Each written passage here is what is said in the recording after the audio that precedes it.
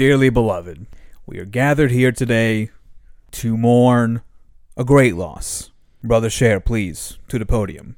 Ladies and gentlemen, today is a historically sad day for me. My childhood hero, Tom Brady, retired. And I tell you, I am not well. I probably won't be well for the next year or so. I almost cried today. And the only thing I can say is that I can't live in a world without Tom Brady playing football.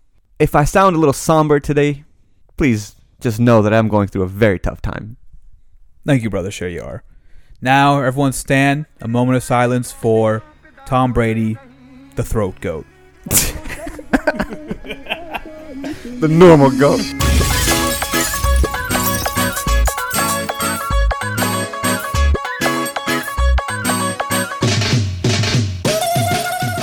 Ladies and gentlemen, we are back for another week, and this week it is number 32. Sad's clearing his throat. Oh God. I hope he choked. You gonna drink that? You gonna swallow that? Oh, that's disgusting. You're supposed to throw that out after you catch all that phlegm. Oh God. Oh, I felt that in my nose. That was gross. Hey, everybody. We're back, like I said, 32. This is Hot Pocket, and this is Sheriar speaking. This is Saad also speaking. And today, we kind of, we let you guys, we wanted to hear what you guys wanted to hear, and we gave the voice to you, and now you get to listen to our voice. Democracy works. Yes. So this episode is strictly on our culture. Our culture specifically, we are two Pakistani Muslim men speaking on this. So we're gonna be talking about the Pakistani experience, but we will throw in, like we share a lot of stuff with our Indian neighbors and our Bengali neighbors. We'll just say South Asian. I think a lot of these, and some of these are just like immigrant things. Definitely. So we're just talking about the immigrant experience, immigrant culture, especially in the context of America. Yeah. What's taboo? What are certain double standards? All the stuff all the fun stuff that make our religion, or not religion, that make our culture fun and interesting every single day. But before we move on, don't forget to like, comment, subscribe, and share the show. This is a call to action. Yes. Don't be thick, all right? My life depends on it. We wanted to get into the taboo of things, right? Because that's always fun to talk about, especially in our culture as being from the East and coming over to the West. It's a little bit more conservative. It is. So we wanted to kind of poke the bear a little bit with the rough stuff in the beginning, right? Sex and drugs. We're going to jump into it, right? We live in the West. We grow up around the Western culture where sex and drugs is pretty much always around us, right? Like you go through middle school, you take the sex ed class, and sometimes your parents don't even want you to take it. They want to pull you out of it, and you're the only. It's almost happened to me, but I hid it from my parents because I wanted to be sex ed. Yeah, I wanted to be in the class because I was like, well, I don't want to be the vulva. I wanted to see the whole thing. I'm telling you, man, this stuff will poison your mind. And I guess the question that we've come up with is, do parents have a point in their opinion and what they force us to do growing up? When they tell us, hey, don't talk to girls, don't talk to boys, don't do anything bad. But we live in the West and we see all our friends doing it and blah, blah, blah, blah, blah. So do our parents have a point, Saad? There is a point. Mm-hmm. There is a point to what they're saying. I think the drug one, it makes a little bit more sense. Mom, I just want to go smoke. Mom, I don't want pussy. I just want weed. Right. But the sex one, I say hey, kids should be sucking and fucking when they're 15. No, not actually. But I'm not against premarital sex. Right. Even back home, this is something that's becoming more prevalent. Is before marriage. And I have cousins back in Pakistan who, Pakistan. Don't out them. I won't do it. But I've heard stories about them going to clubs and drinking and all this other stuff. Yeah. You know what I mean? So it's there's an umbrella of, hey, don't do this, but under that umbrella, everything still happens. Yeah. You know? Well, it's who's saying not to do it? It's typically the parents, right? Right. The people out there doing, well, actually, that's not even complete because there is just double standards, right? Right. People telling you not to do a certain thing, but I'm still doing it. Yeah. And also, how many of these parents out there, especially they grew up in the West too, did they follow their own rules? And I think that's an interesting conversation to have is Because, listen, we went to college. We did all this dumb stuff. We partied and whatnot. I won't disclose everything. I didn't do anything dumb. Okay. But it's like, now when we're older, when we have kids, we are going to, I know I'm for sure going to tell my kids, hey, don't do this. Don't do that. Do you want to know what again, I don't have kids, right? Right. So it's easy for me to say whatever, right? Absolutely. I would actually be not lenient, but I think there's a thing where a lot of what determines immigrant culture and South Asian culture, particularly as a parent, is about control to some extent, right? And some of that control, I think, is warranted because it's about protection. Right. But I think you kind of confuse the two. I think the hard part about being a parent, this doesn't necessarily only apply to immigrant parents, is that you have to recognize that at a certain point, your child is not just your child. They have their own life. So no matter what you tell them, they can and will do what they want to do. So I think the hard part is, like, I taught you these lessons. I want you to take them in fully and apply those. But if you don't, you still have a home here. You still have a parent here. I think that's how I would want to approach it. Like, right. I'm not gonna actively tell my kids you can only have sex after. Like, I'm not gonna do that, but I'm also not gonna tell them, like, go have sex when they're. I think I will actively, and speaking with, like, when I have kids and whatnot, I think I will actively have that conversation. Like, hey, listen, at some point in high school, you're gonna come across, like, these kinds of things. What I am telling you is to stay away from it. You still make your own decision at the end of the day, because, like, as a parent, like, our parents can tell us what they want, and it's up to us that we followed it or we didn't follow it. Yeah. But yeah, I'll tell them. I'll be like, yeah, I don't want you to do this. I want you to avoid it until you're a little bit older, or like you're married and have more sense of it, right? Yeah.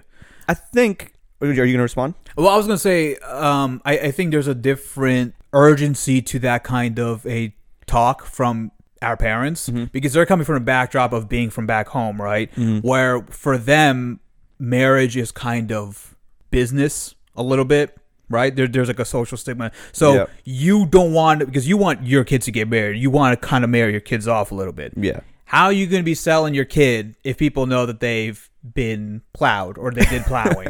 Like, no, I think that's part of it. They kind of look at it from that angle, because I think entwined with the no sex thing is also this element that, like, you're marrying into the community. Like, that's taken for granted. And I think this is a thing that I've heard growing up in a traditional household and, like, talking about Pakistan and everything, that it's the purity, I've had this said to me from my mom, as, like, when I was younger growing up, and she was like, I don't want you to, like, be with someone outside of our culture, because they've been used, they've been around, they've had seriously, they've been around, they've had boyfriends, and here's the thing, she never said there was anything wrong with it, she just said, for you, I don't want that. So I think it's a parent telling their preference to their son or daughter. That's what it is. Sex is a little bit, like, on the deeper end of it, but I think if we just take a step down, we can kind of, like, talk about for a short minute about how it's still very taboo for a girl in our community to be able to express herself how she wants to. Wear what she wants. If she wants to wear dresses, she wants to wear jeans and, like, skinny ripped jeans, whatever. Yeah. Show a little bit of more skin, because that's how she feels comfortable, and that's how she takes back her power from the patriarchy in society. I mean, and so be it, right? Wants to wear it too, like, just look good. Yeah, and even in America, right?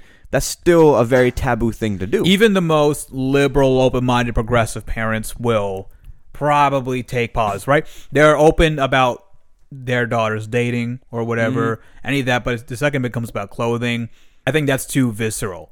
Like it's weird. There's this thing where people are the most opinionated and strong-willed about things that matter the least, right? Because I understand why you would have a really strong opinion about your kids dating, but then it makes less sense to me to care a lot about what your kids are wearing, because, like, that's just a clothing choice.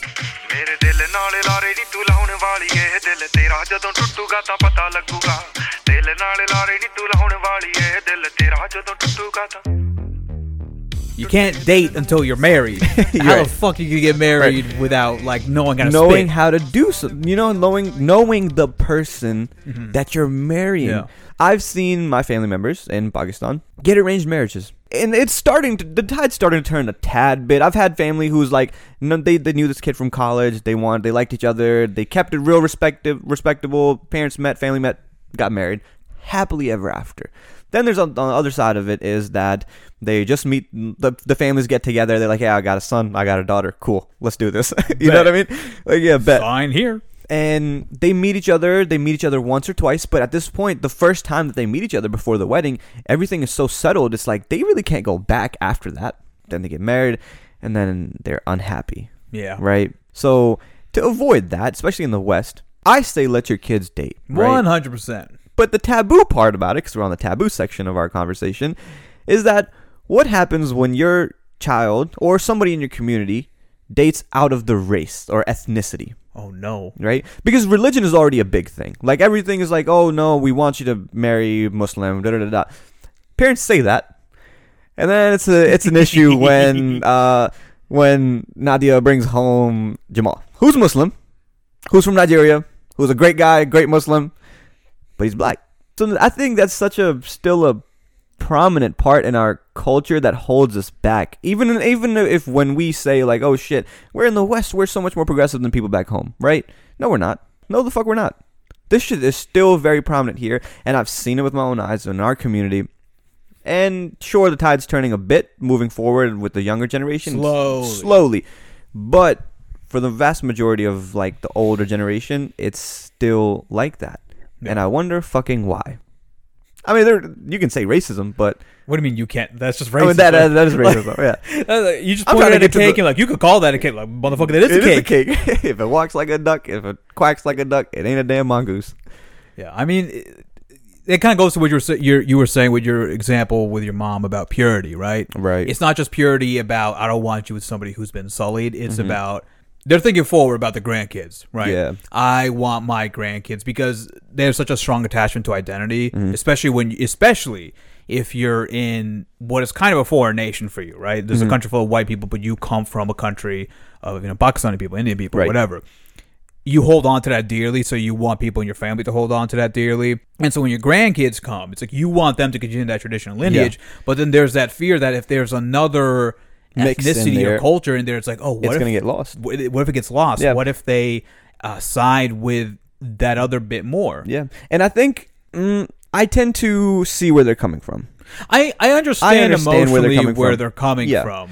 Because I don't think when you're like, I want my kid, or because me, right? I want a brown girl. I want a brown girl that is from Pakistan, India, fucking Bangladesh, whatever, right? Like that, like from those three countries, that's what I want. Because I know that my culture and the way I grew up, that's how they grew up. And that's just a personal preference for me.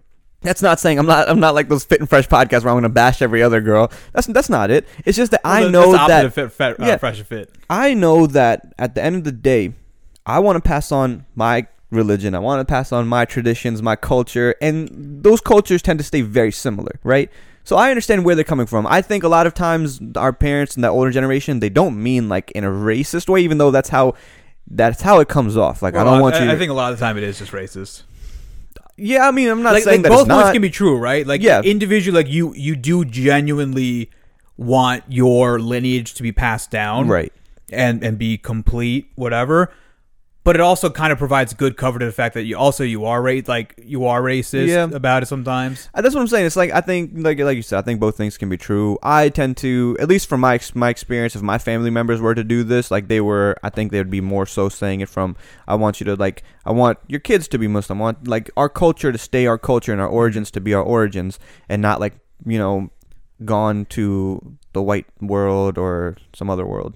Do you think it's possible for children of two backgrounds to have an appreciation and full appreciation, full love for both those backgrounds? So if I think if the religion is the same, yes. But I think when the religion is different, I think that's when it gets more hairy. I think if you marry out of your religion and you both are religious people and then you have kids, both of you guys are going to want to pass down your religion. Yeah. And I think this is why the woman is so important in my view. Well, women are important anyways. But it's like my view. Yeah, no. When you have kids, and this is why it's so important to have you be with somebody who you really think is like gonna be. It's not just like the body or the personality. It's like, where's her head at, my man? Because she's gonna raise your kids. I mean, you're gonna be there too. But I just have a thing that mothers are just so much closer to their children maybe the way I grew up, maybe because I love my mom so much, and like what my mom taught me is why I am the reason I am. And I see that so often in the world, no matter across different cultures and religions, the kids always take after the mother. Do you think that's something that is a byproduct of something that could be changed, though? I think so. Like the fact is with like brown families, and people make the joke, right, that everyone's closer with their mom's side of the family versus their dad's side of the Right. family, and that's typically because you're just closer with your mom because your mom spends more time at home, and your father typically is like out working. That's kind of usually 100%. So like I think I hear you and I agree with you, but at the same time I think there's something to be said about maybe we should just stop relying on the women to do all like the Absolutely. nurturing and loving, and like fathers should need to be more like I want to be really involved with my kids 100%. like obviously like I want to work and provide for them, but ideally my wife will be doing that too, and it's like it's more of an even split versus I'm 100% doing this And you're 100% taking care of the children. Yeah. because 100%. then I think it creates this thing where like kids especially like they have really good relationships with their moms, and then obviously you love your dad no matter what, but then your relationship with But you love your dad because he's your dad. You don't love him because that relationship was built. exactly. Yeah. I love my mom because of like all these different characteristics and like things I love about her. I love my dad because he's my father. Yeah. Right? I don't want my kid to have that, but at the same time, like I think it's hard for immigrant parents and immigrant fathers especially because they grew up as children as that expectation Same, yeah. set, and they learned like I know from my dad, like the way he knows how to provide and give love is through finance, yeah. through working. Yeah. My dad works like 10, 12 hours a day. Yeah. Right. He leaves at 9, comes home 8, 9. Mm-hmm. Right. I didn't see him that much like growing up as a kid. Yeah. But I knew like this was his way of showing You love. knew because that he- dad was out there working, providing the life like for you and your family. Exactly. Because also partially your mom was like, this is why your dad's not here, is because Exactly. he's out providing for us. Yeah. Same thing with me. When I growing up, my dad went to some of my youth football games, but 4 years of high school varsity football, my mom was at every single home game. I don't think my dad went to one because he was always out like doing work and all this other stuff because it was always on Fridays and so. I get that. I think that is a byproduct of how society has been for the past hundreds and hundreds of Yeah. years about like the man being out and working and the woman spending the most of the time with the children. So I agree. Yeah. Like, when I get married, it's going to be 50-50. I want to spend as much time with my fucking kids. Yeah. It's hard. It's kind of a chicken and the egg thing, right? Because I think more people of our generation amongst the South Asian diaspora hold that view. Like, hey, my mom did all the domestic stuff, my dad Right. did the work, right? But me and my partner were going to have an even split. On the one hand, I want to say that's because like, we're just kind of more forward thinking, Right. And we have like a better sense of like, no, if like fathers need to be more emotionally available, Yeah. and all that. I also think like this is a tricky thing. It's because just shit's so fucking expensive now. Where like both parents We just gotta have to work. Yeah, 100%. Like that. Like that's the thing understated. It's like we're responding to our environment around us. It's always our Like, environment. It's so hard for there to be a single parent household now. Yeah. Because most jobs can't do that. Yeah, like my parents, they both work. My Yeah. dad fought cancer and is alhamdulillah cancer free, and he took a little bit of time off because he took a hit, but What a pussy. yeah. I'm gonna go. He took a little, Dad's gonna come in here and whoop your ass, bro. No, but took a hit, but both of them went out and worked. Yeah. You know what I mean? So I saw that, and I think I carried that with me, and I know for a fact that the financial situation I grew up in, my kids aren't going to do that. They're going to have to pay for school. So me and my girl better be working and saving up for them to go to school because they're not getting no FAFSA. Listen, CF our episode on student loans. Yeah. We have to work for our kids. If anything, think about our kids, babe. Think about our kids. Get to work. We're already in debt. They're going to be more in debt, all right?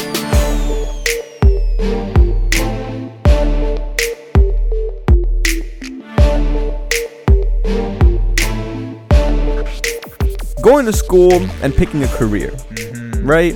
I think that's always fun. I went to school for business, graduated within 4 years, got a job, started working, now I have a good financial job, right?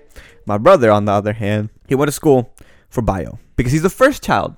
He was the oldest, Gotta be the doctor. first one in America going to college. So, my dad was like, medicine. Even though my dad has no background in medicine. My dad has no connections here. Like, we literally had to, like, get it out the mud and do everything on our own. And you know how important that those connections and those, just knowing that field is. So my brother does bio. Doesn't like it. Doesn't want to do it. Doesn't get that good grades. 2 years in, switches to theater because that's where his heart was. That's what he wanted to do. That's what he enjoyed. Switches to theater, then goes on the path of like theater stuff, graduates, master's school, and then now he's in New York and he does off-Broadway plays. He's like semi-successful. He's doing good for himself, right? Didn't get to go. Or you got to go. I COVID. Yeah, we should have gone. COVID fucked it up. But that is extremely taboo to follow your dreams, right? Don't do that shit. Yeah. Why are you making yourself happy? Whereas on your side, you went to school for like a normal degree, right? But your sister did medicine, and your family has like 13 doctors in it.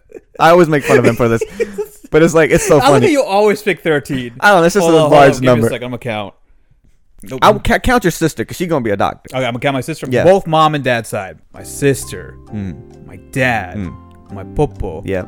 Popo's husband. I think. My tai. That's 5. That's 5. That's just my dad's side. Oh boy. Asanbai, Asia Banji, Mariam. Gosh, fuck, I'm at 10.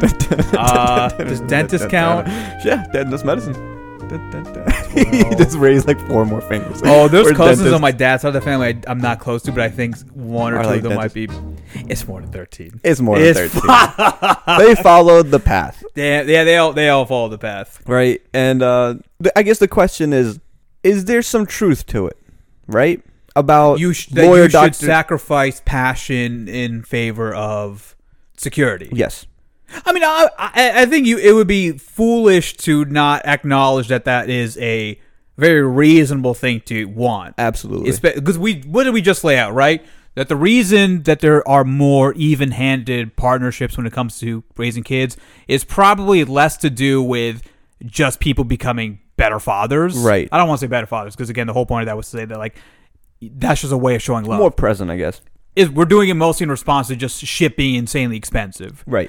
So we just laid that out. Mm-hmm. Why would it would be insane for me to say, like, oh, there's no value to what they're saying. Right. That you should not be pursuing a high-paying job. Yeah. High-paying, and something that's stable, reliable career. Extremely stable and extremely wanted. Like, there will always be a need for doctors. Yeah. Lawyers, I can't say the same for. No, listen. Lawyers are stupid. But it's like it's like that class. There's too many lawyers. Yeah. Actually. Again, they're like that class thing where it's like lawyers, doctors, engineers are always seen as high class. Yeah. You know, your parents are never going to want anything bad for you. And I've heard my mom say this a lot because it happens a lot in our family. You don't have to leave your passion. You just have to make sure you're secure. And your passion can still be on the side, but your job, the way you live, you got to be secure. And I don't think that's bad. I don't think that's taboo. I think a lot of people talk about it like, oh, brown people, doctor, lawyer, whatever. And it's like, yeah, but it's coming from a place of we know what we got to do in this world, in this society, because we're already dealt underhanded cards, right? We have to make it's a level of excellence that we expect in our community and in ourselves and in our families. Sure, that has its downsides, right? Yeah. People want to do art, people want to do theater, people want to do this, and they're looked at as like the outcasts. And even though you can be extremely successful. And then the funny thing about those things are, when we do have brown comedians, they love them. Oh, but they love them. This is so good. You don't try to do that. You can't do this. But oh my God, Hassan Minhaj. Like for as an example, I know you're not. I'm a big fan of Hassan Minhaj. I'm sorry, he's so shitty. Even our parents will be like, "Oh, he's so good. Look, he's like, oh, he's from Pakistan." Anytime I talk to my father about like anything, and it's about some organization or something that's happening in the world, he'll find a way to link to some organization. He's like, yeah, I heard one of the guys on there is Pakistani. Right. And he'll be like super like, all of a sudden he has that pride. But if I ever like told him I wanted to pursue that path, right, whatever it might be, right? He'd be like, well, I don't know. Yeah. Now you shouldn't. I think there's something to be said about one of the negatives, because I think we should be explicit about what the negatives are about having this very strict idea of what success is that it's a little selfish in a sense that you expect the world to move on and supply these things, right, without you taking agency. Like people always want music, art, film. They always want these new things. They always want good new stuff. Like you don't do it. No. Yeah. Let somebody else struggle for that. But you don't want it. Yeah, we don't want to see you do it. Yeah. I think there's something to be said about like people don't want to we're very selfish. We just want to consume the thing after someone else did the hard work of putting themselves out there and doing it. And then we also complain about there's not enough representation. Yeah. Well, yeah, because you're telling your children to not do these things. You're literally making fun of them, telling me, "Oh, you're not going to make money or whatever," which is probably true, A large part. But also, like, you can't complain about that shit and then expect them to, like, you know. Now, when they're like reading the namaz wrong on some show that the show is about like wire and like terrorists and shit, and they're reading the namaz wrong, and they're like complaining, is like, yeah, well, we don't have enough people in our community going out and doing those things anyways. Yeah. So how would these people know? I think because what we're talking about is individual solutions. Yes. And I'm never going to tell somebody that, like, you individually should not be out there trying to make yourself stable and successful and secure. Like I told my brother, like, I had a whole conversation yesterday about what he should do to have, like, the most reliable, stable income possible once he finishes college. Right. I know, like, what his passions are, though. And I would love for him to pursue those things or just, like, live, like, a happy life. And I wish that, like, the world was situated in a way for that to happen. But, like, him on his own is not going to be able to do that, right? No. So I'm going to tell him, and maybe this is wrong of me. I have no problem copying to this, is that, like, you look out for yourself right now. And then the work needs to be done. Well, then it gets to the problem, though, right? Of, like, if we all adopt that mentality of, like, somebody, because I'm doing that now. I'm adopting the look out for yourself. Somebody else will take care of it for you. Yeah. It's tricky. Like, I understand where it comes from, but broadly speaking, I think we do need to be more okay with initially just giving your kids more of an okay and, like, signal that, like, if you don't make it, like, big, right, you still have a home. And that's one of the nice things about fucking brown families, for example. Yes. The way white parents talk about their kids, like, oh, you got to get out by 19, 18, bro. 18, 19. Yeah. And it's like, bro, that's your mom and dad saying that shit? We still live at home.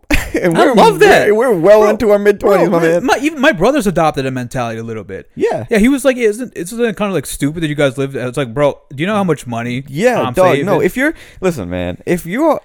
able to live at home, live at home, especially as a young adult, like, you graduated college, you've been working for a couple years. You know how much money I've saved? I'm not going to say it, but I've saved a lot. It's a shit ton of money. Yeah. Enough to, like, you know, Mom's making you food? Hell yeah. You get home cooked meals.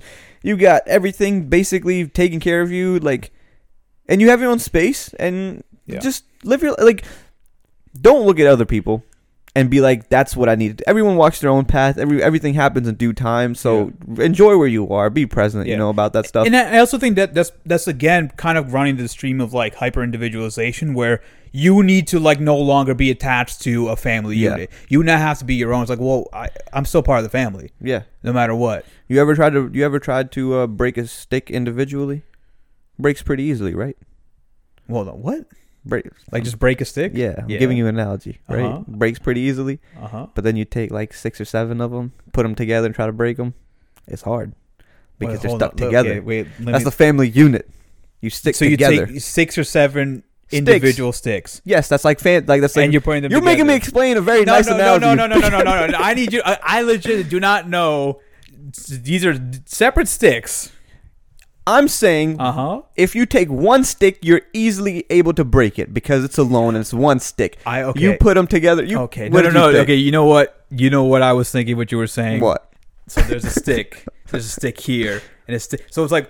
One long stick, like, lined up, and I was like, "Shit, that's very easy to break." But now I understand you meant, like, you stack them on top of each other. No, you, like, hold them together. It's a family unit. Your point's valid. There you go. I understand that. It's together.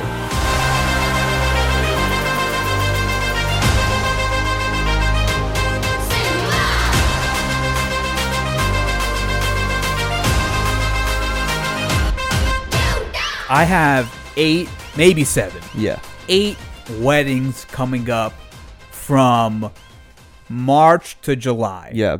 I have 3, much less, but, like, that's a lot of weddings, man. So weddings and marriages are a big deal. Yes. Very, very big deal. As they should. In the South Asian culture. And I feel like there's a lot to pull from about that. And I think we kind of alluded to this before about how the reason why parents are in a certain way about dating is because they're thinking of it from the perspective of marriages back home, which are kind of a transaction. Yeah. I want to explore this idea of marriage as love versus marriage as a business transaction. obviously, yeah, like I know, like it's both realistically.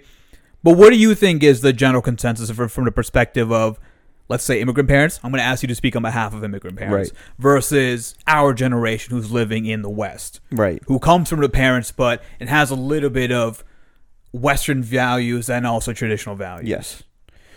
Speaking on behalf of immigrant parents, right? They tend to be more conservative, more traditional in their ways. And if we trace back tradition and culture, obviously Islamically, marriage was more so seen as a transaction and more legally binding and a business, basically business agreement more than just love. What is a dowry if not literally a down payment? No, it is, yeah.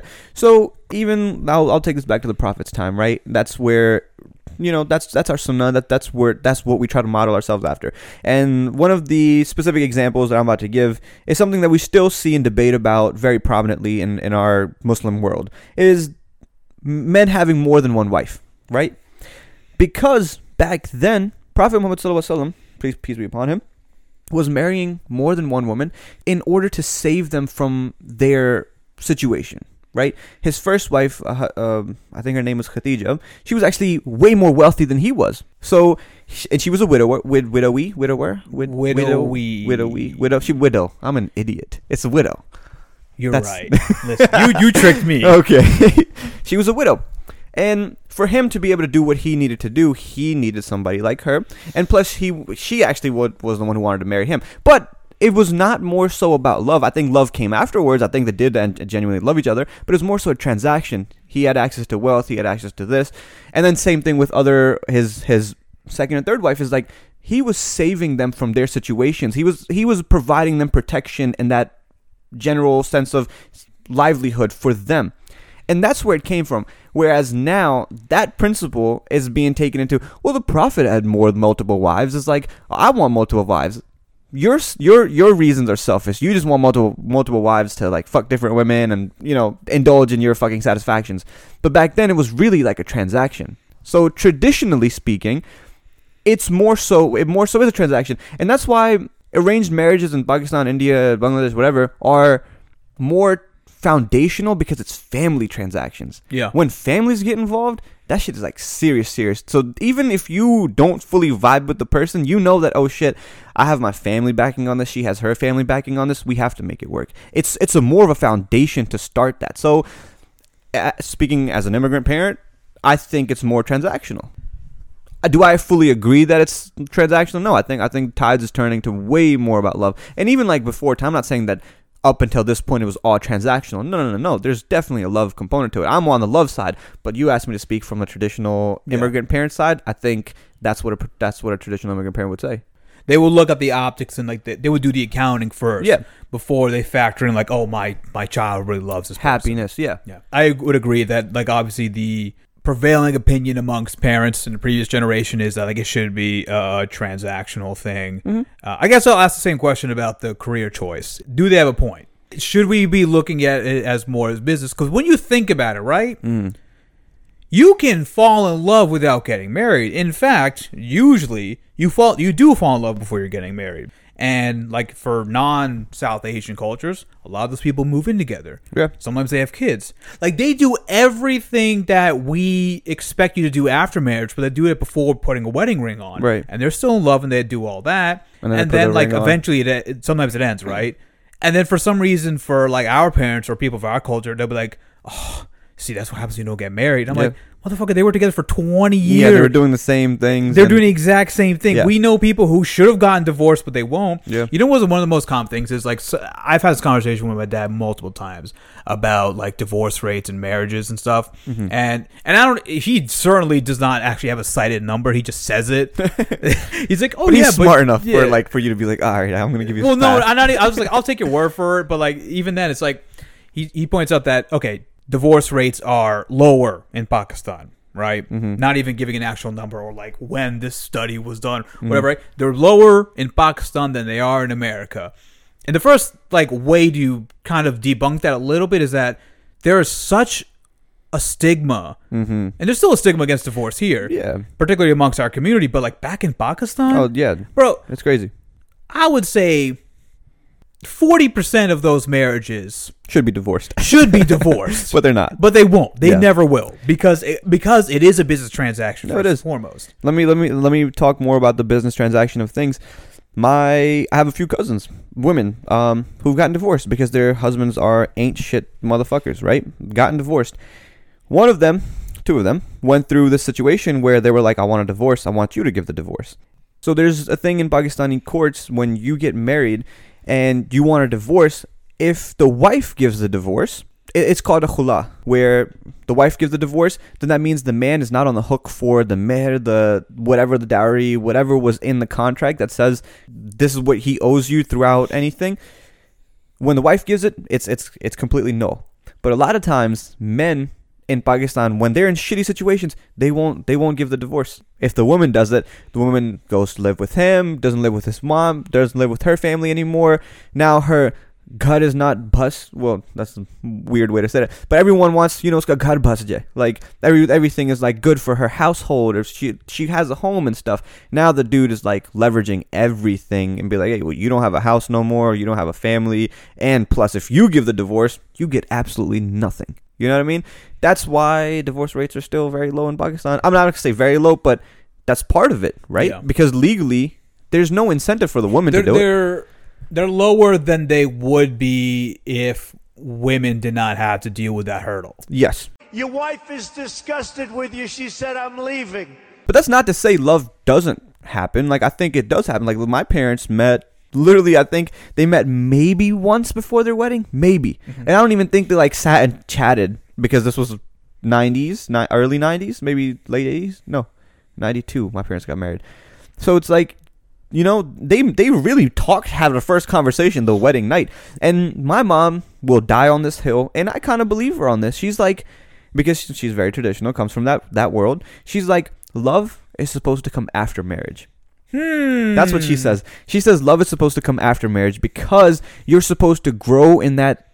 You're supposed to grow in this new life of yours together and have that. There has to be some stuff saved for marriage. She says if you do everything before marriage, what is left after marriage? Where is the sanctity? If you've lived together, done this, done that, have done everything before marriage, have a kid, whatever, what's there to do after marriage? So my mom says, like, you get married, and you might like the person or not, but whatnot. But once you get married, that's when true love really comes. And I tend to agree with that because you can love the person while you're dating, and this is the girl I want to marry. This is great.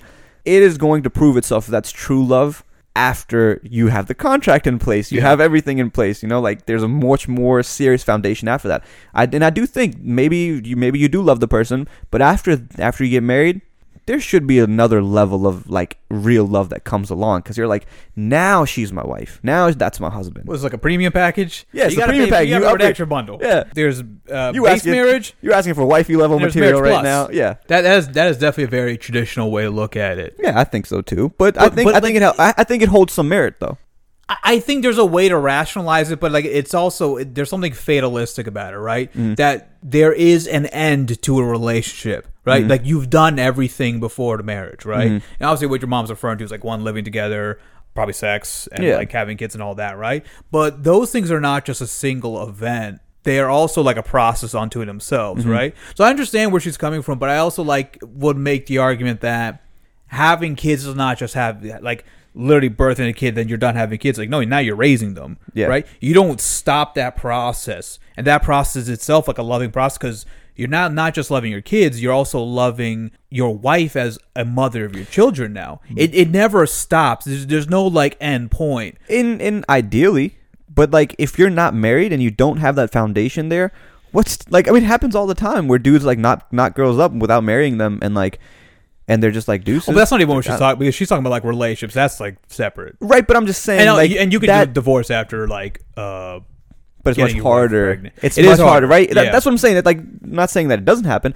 but when you're married, that foundation now that you have with your families and you and your families are come together with this shit now. Yeah. Now it's shit, I can't really and that. But is that again, a good thing though? That's what I'm saying. It has its downsides, but also if you genuinely do, you two do really like each other and love each other, I think that's a good foundation to have. Would you ever do an arranged marriage? my definition of arranged marriage, I think different from when I'm we hear talking about arranged. I know what you're gonna say. that's a cop out. When people say, "No, I mean arranged," like that's not arranged marriage. Okay, no, I don't. I'm not down for that, and I've told my mom that too. Yeah. Like I'm not down to be so involved with somebody that I've just fucking met. Yeah.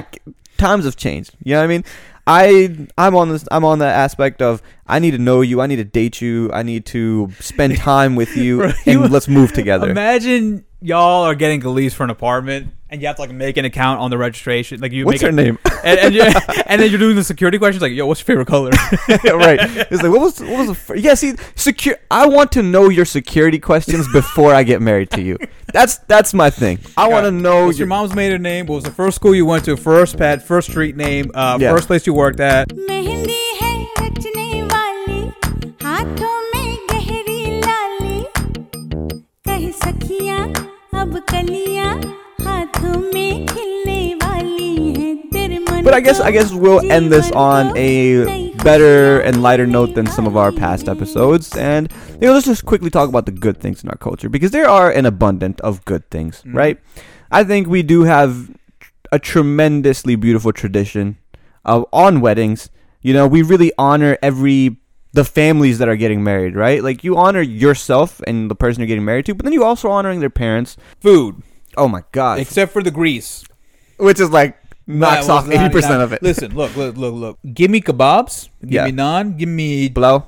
Pilao's good. Give me the I think biryani is overhyped. I hate biryani. I don't hate biryani. I It's hate it. insanely overhyped. I think biryani and pai are the most overhyped. Shut the fuck up. No, they are. They are. Okay, first of all, who's overhyping pie? Most people don't like pie. Bro, okay. See, No. You as a champion, an ardent supporter, an advocate of pie. Do you know how often I get lambasted and mocked for liking it? maybe like that's cows, more you okay. greasy No. fuck? Maybe that's more of a thing over here. But I swear to God in Lahore, because like Lahori pai are like That's true, top yeah. fucking notch, right? But like everyone in my family is like a diehard pie fan, and I'm like For don't. our non-initiated members, pie is basically like cow's feet. Yeah. In like gravy. Yeah, And you dip like bread in, and you Yeah. eat it. Sometimes you get a little bit of meat off the bone. yeah, and it's It's delicious. it's not It's so good, dude. Just sucking off the fat, okay. See, bro. It's so good. this is where we differ. I think pai and biryani are the most overrated things. Nihari Halim, a fucking The honey one. and Halim are amazing. Give me But so that. is pie. Oh, Pie is in that tier. It is. I'm just not a fan. I'll give it Okay, to you. I don't understand how you can like Nihari and Halim, which are both equally as greasy and gross, Right. but not like pie. Because the consistency of pai and nihari are completely different. I can dip Okay, that's my, true. you know what I mean? Yeah. Pai is like more sticky because of like all the fat and the whatever's coming off the hoof is like, ugh, It is I don't pretty- want it that. is pretty gnarly. It's so sticky and it's like, I've tasted it. It tastes fine. I'm just I not a do fan. think South Asian desserts suck dick.